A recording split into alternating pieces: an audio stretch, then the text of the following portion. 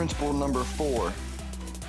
By the way, for those who don't know, these episodes, if you go back 4 episodes, these are 4 wealth building principles that I have. I don't think I named the first 2 principles, but this is principle number 4.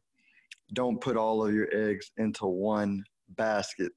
And uh, and you would think that this was pretty self-explanatory. A lot of folks go, duh, right? Of course, that's diversification. That's spreading your money out. And there are a lot of things that we intuitively know in our head, but not in our heart, which means if it's in our heart, we're actually taking action. Let me give you a very specific example. Um, there are lots of people who will put money into a 401k or an IRA. Matter of fact, I just saw a post today. It was a post of somebody who they're selling, I don't know, they want people to get into a credit repair business or something like that. And he was hawking some product to get rich quick.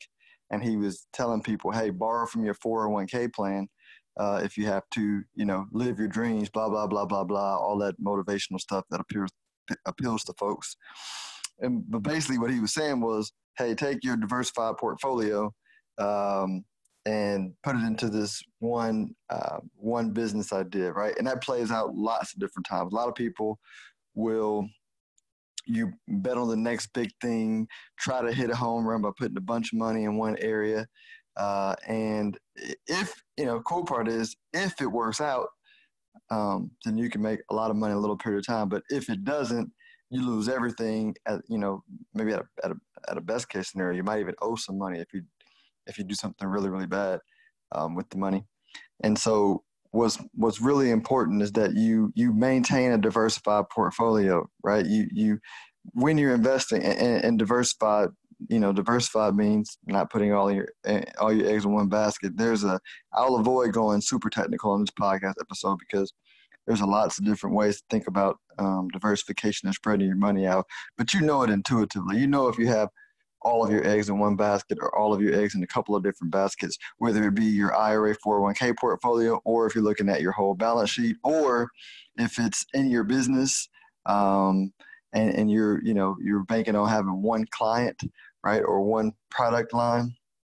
Or if you're investing in real estate and you're planning to tie up all of your money into one deal and it has to work out or you go bust, right? That's just not wise.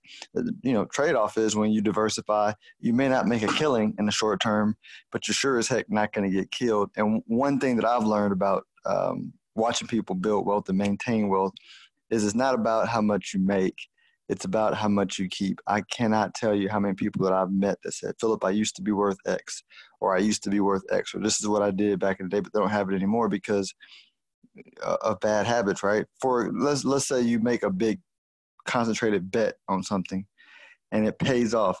That's actually bad because it's reinforced bad behavior. Then you're going to do it again. And then one day the odds are just in your favor to go completely bust, right? Versus if maybe you don't do it as fast, but you build and accumulate good wealth building habits, then as you make it, you'll keep it, right? And it doesn't mean you can't take home runs, right? One of my principles I'm going to talk about is having a home run bucket. And the cool part about life is the earlier you start with a home run bucket for some of your money, all you got to do is hit one home run, right? You can concentrate all you want in that bucket because you just need to hit one over time to make a significant difference. And then you take a big chunk of that money and make sure it's diversified. But the way to sustain wealth and build it over time and not say I used to be or whatever, it's like I always joke about the people who peaked too fast in high school, right? Y'all know who I'm talking about. There were certain people in high school where they grew up too fast and they peaked too fast. They were super duper cool. They did, all the things that, we thought cool people did back in the day. And you look back 10, 15 years later and they're like, I don't want to use a negative word, but they're not somebody who you really want to hang out, nor do you admire anymore. But as a matter of fact, you probably pity them in some way because of, how life turned out. That's the same as, trying to move too fast in investing and try to shortcut things by not being diversified, not being prudent, right? May stunt your growth over the long term. And so don't put all your eggs in one basket. Don't just pay a lip service. Actually make sure you're implementing it in your wealth building plan. Philip Washington, Chief Investment Officer of Stonehill Wealth Management. Again, go to our website. We got all cool stuff. StonehillWealthManagement.com. We got a retirement calculator just to talk about the Stonehill 401k, episodes of the podcast. This has been for educational and informational purposes, not meant to be investment advice. You may seek your own counsel for making financial investment decisions. Investing involves risk. There's no investment guaranteed unless otherwise stated.